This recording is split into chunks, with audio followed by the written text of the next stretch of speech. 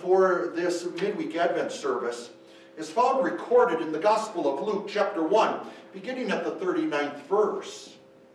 In those days, Mary got up and hurried to the hill country, to a town of Judah. She entered the home of Zechariah and greeted Elizabeth. Just as Elizabeth heard Mary's greeting, the baby leaped in her womb, and Elizabeth was filled with the Holy Spirit.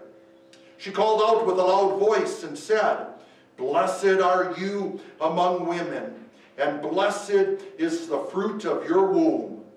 But why am I so favored that the mother of my Lord should come to me? In fact, just now, as soon as the sound of your greeting reached my ears, the baby in my womb leaped for joy. Blessed is she who believed, because the promises spoken to her from the Lord will be fulfilled." This is the gospel. Grace and peace to you from God our Father and from our Lord and Savior Jesus Christ. Amen. Our text for consideration is found recorded in the book of Acts, chapter 3, beginning at the 17th verse. These are the words of St. Peter. "Now, brothers, I know that you acted in ignorance, just like your leaders. But in this way God fulfilled what he had foretold through the mouth of all the prophets, that is, Christ would suffer. Therefore repent and return to have your sins wiped out, so that refreshing times may come from the presence of the Lord, and that he may send Jesus, the Christ appointed for you. He must receive heaven until the times when everything will be restored, as God spoke through the mouth of his holy prophets long ago. Moses said to the fathers, 'The Lord your God will raise up for you a prophet from your brothers, who is like me. Listen to everything he tells you.'" This is the word of the Lord. Brothers and sisters in Christ, once again I open with the words, Merry Christmas. In fact, I heard them spoken to me last night when two young guys dropped off a mattress and box spring at the parsonage. And no, it was not for my bed. Anyway, the young man, as he left, said, "Merry Christmas." And before I could say anything, he replied right away, "Or Happy Holidays." And so I guess he was covering all the bases. And I smiled at him and I said, "Yes, it is Merry Christmas." And I don't say that because I'm trying to stick it to anyone or trying to be radical in any way. But the truth of the matter is, knowing that Jesus is the reason for the season, it is a Merry Christmas. And not only is the fact that Jesus is the reason for the season, but Jesus is the Christ. He is the Messiah. Both words mean anointed one. And in order to be our Savior, he had to carry out the work of prophet, priest, and king. And this evening we have the privilege of hearing the very words of Peter, even as he quotes from the Old Testament, from the words of Moses in Deuteronomy, that the Messiah, the Savior, the Christ, is the one who is the prophet foretold of old. Now, a prophet is simply a the Lord's mouthpiece. And a prophet simply preaches God's word to God's people. A lot of times when we think of a prophet, we think of the word prophecy. And many believe that the word prophecy literally means to foretell, because it seems like they're always telling the future. But really the word prophecy means more than that. Think of it more as not foretell, but forthtell. F-O-R-T-H, tell. So they simply would tell what God told them to tell, and not add, subtract, or change God's word. If it was the future, then it was. If it was a warning, if it was a gospel message, that's what they proclaimed.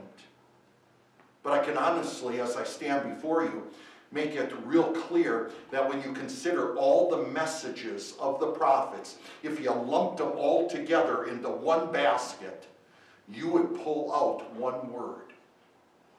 And that one message that was spoken over and over again was the same message that John the Baptist spoke again and again, that Jesus himself spoke again and again. And now Peter is speaking that very word, and it is the word repent. It really, that one word, just preaches both law and gospel. Because the word literally means to change one's mind. And so certainly that happens when we recognize our sins, confess our sins, and have sorrow over sins, admitting we are sinful human beings who can't save ourselves. Even Peter used the law when he was speaking to a large crowd of people. And this was at a time after Jesus ascended into heaven. Peter and the Apostle John were preaching and teaching, heading into the temple area, and here was a cripple at one of the gates. The gate was called Beautiful. And as they approached, the crippled man cried out for help. And Peter made clear that he did not have gold or silver to give, but what he had, he would give to the man. And he went on to say that in the name of Jesus Christ, get up and walk. And the man immediately got up and walked. Well, that caused a great commotion, because people are seeing this man who was a cripple, maybe have been there for a long time, walking and jumping and all around Peter and John. Well, that drew in a crowd, and a large crowd. Peter had to remind the crowd that this man walks not because of anything they did. He is walking because of Jesus Christ, who is their Savior too. In fact, he applies the law to these people, letting them know that what you did to Jesus was sinful. You killed the author of life. You put to death God himself, who took on human flesh to be our substitute and to come to this earth. In fact, he describes it here as you acted in ignorance. But that was not meant to be an excuse. For he didn't say you acted in innocence. Yes, you acted in ignorance. You are guilty for what you have done. And when the law shows us our sins, it brings us to our knees. Yes, Lord, have mercy on me, a sinner. But then comes the gospel. And Peter brought it up in such a beautiful way.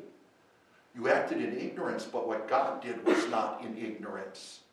God took the evil, wicked act that every one of them did, and God turned it into a sacrifice for sins.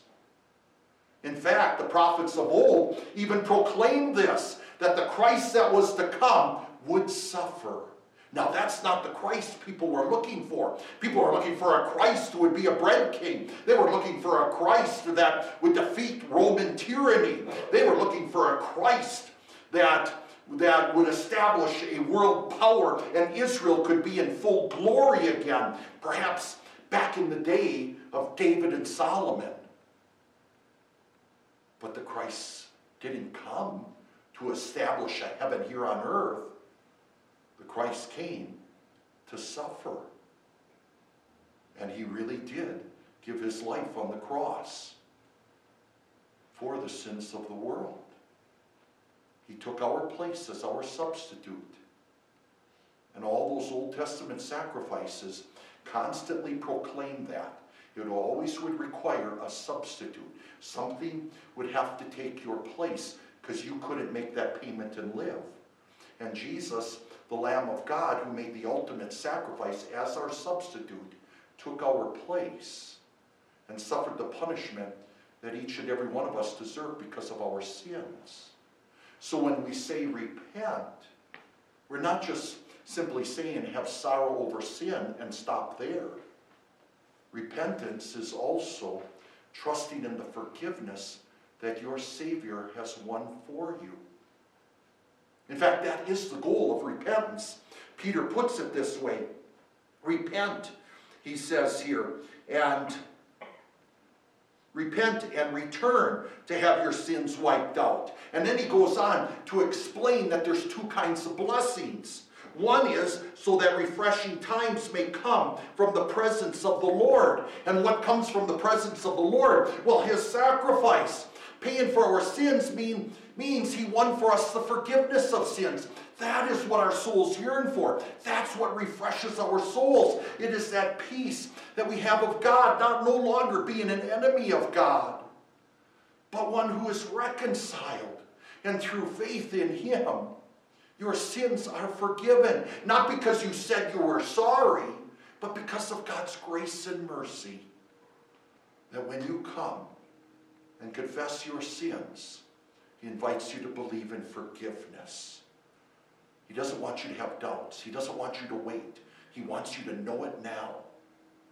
That in Christ Jesus, you are saved because you are forgiven. And the other blessing, that he may send Jesus the Christ appointed to you. And then goes on to describe that that very Savior will come again. When he ascended into heaven, heaven had to receive him because the work was complete. He was victorious.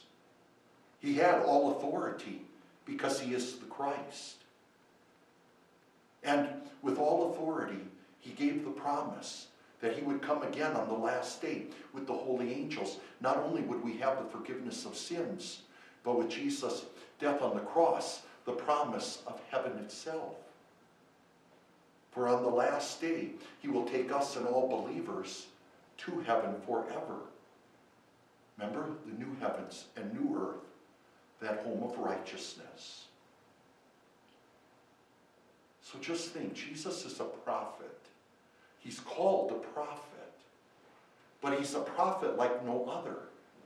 Because all the other prophets always spoke of the Messiah, the Christ who was to come.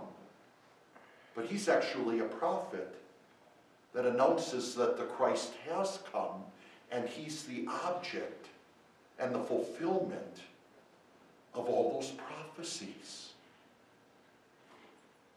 And not only that, but he fulfilled the beautiful prophecy that was given to Moses himself. Moses was told this: the Lord your God will raise up for you a prophet from your brothers who is like me. Listen to everything he tells you. A prophet who would come from the brothers, so he would be born a Jew. But he would be like Moses. He would be a prophet who would lead his people. But unlike Moses, he wouldn't be leading his people simply out of the land of slavery.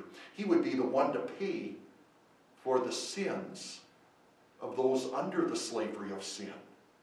He wouldn't be one to simply lead you to the land of Canaan, the promised land. He would be the one who won for you and will welcome you into the glories of heaven forever. Yes, he is a prophet. He is the prophet, the great prophet who was foretold of old. All the prophecies of Jesus are fulfilled in Jesus. And one could argue, well, but his name never occurs in the Old Testament. But he fulfilled all those prophecies, even who he was and what he would do and where he would be born, and that he would even be born of a virgin. All of that fulfilled in Jesus. Once again, think of them like fingerprints, and they match Jesus perfectly. So when we come to celebrate Christmas, we're worshiping the right Savior. We have the right Christ.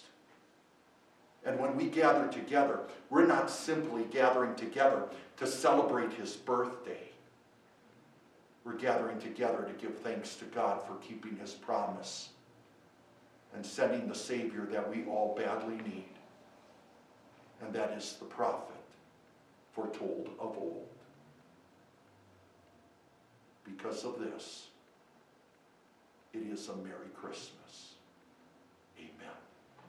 The peace of God which surpasses all understanding, keep your hearts and minds in Christ Jesus. Amen.